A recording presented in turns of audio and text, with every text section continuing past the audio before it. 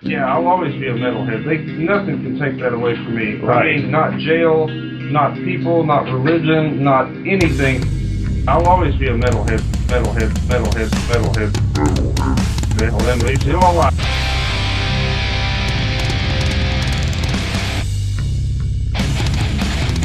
You're listening to the Great Metal Debate Podcast.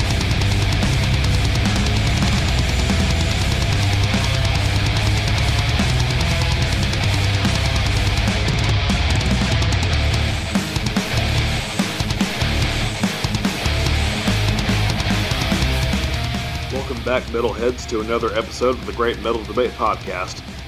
It's Xander once again, and today we'll be talking about the new album, Blasphemy Eternal, from Atlanta, Georgia's gothic black metalers, Cloak.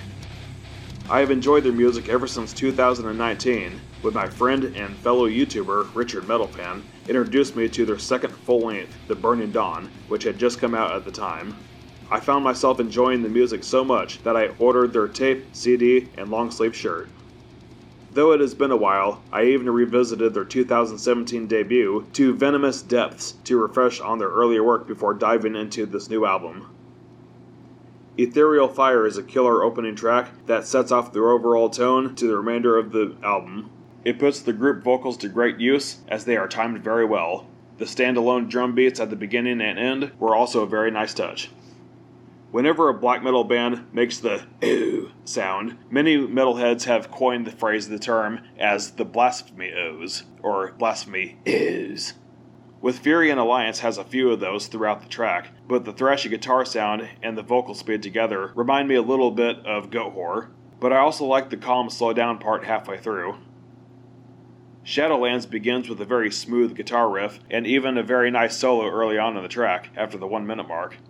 It really fits in with that melodic sound that I'm used to hearing from the two guitarists, Brigham and Scott Taysom.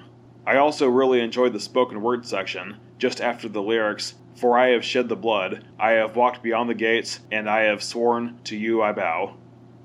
The first single that Season of Mist released for this album was the track Invictus, which definitely sounds like a classic thrash metal riff until you hear the blackened style of vocals.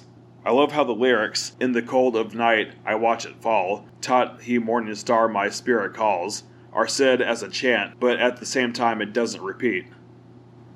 3 weeks later, a lyrical video for the song Seven Thunders was dropped. I won't spoil the lyrics for this one, you'll just have to check it out for yourself. I will say that the rhythm has a very black and roll kind of feel to it, which I enjoy very much.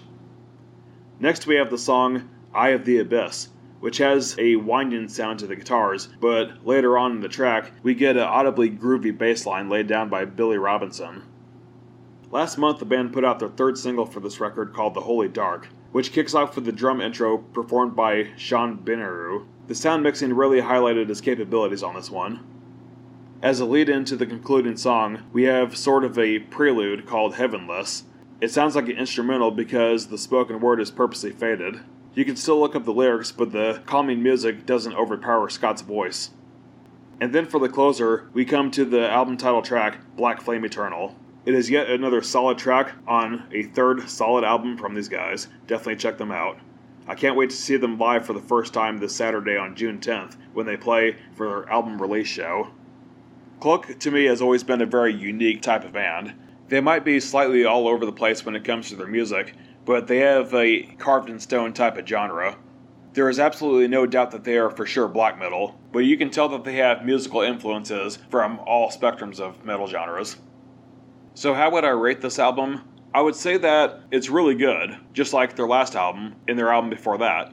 While they are all different, they all kind of maintain that same sound quality. So to me personally, if I were to give each of their albums a rating, they would all get an 8 out of 10. They never seem to dip below to go to a 7, or they never seem to hit the 9 mark for me, but they are good enough to maintain that 8 score for all 3 of their albums.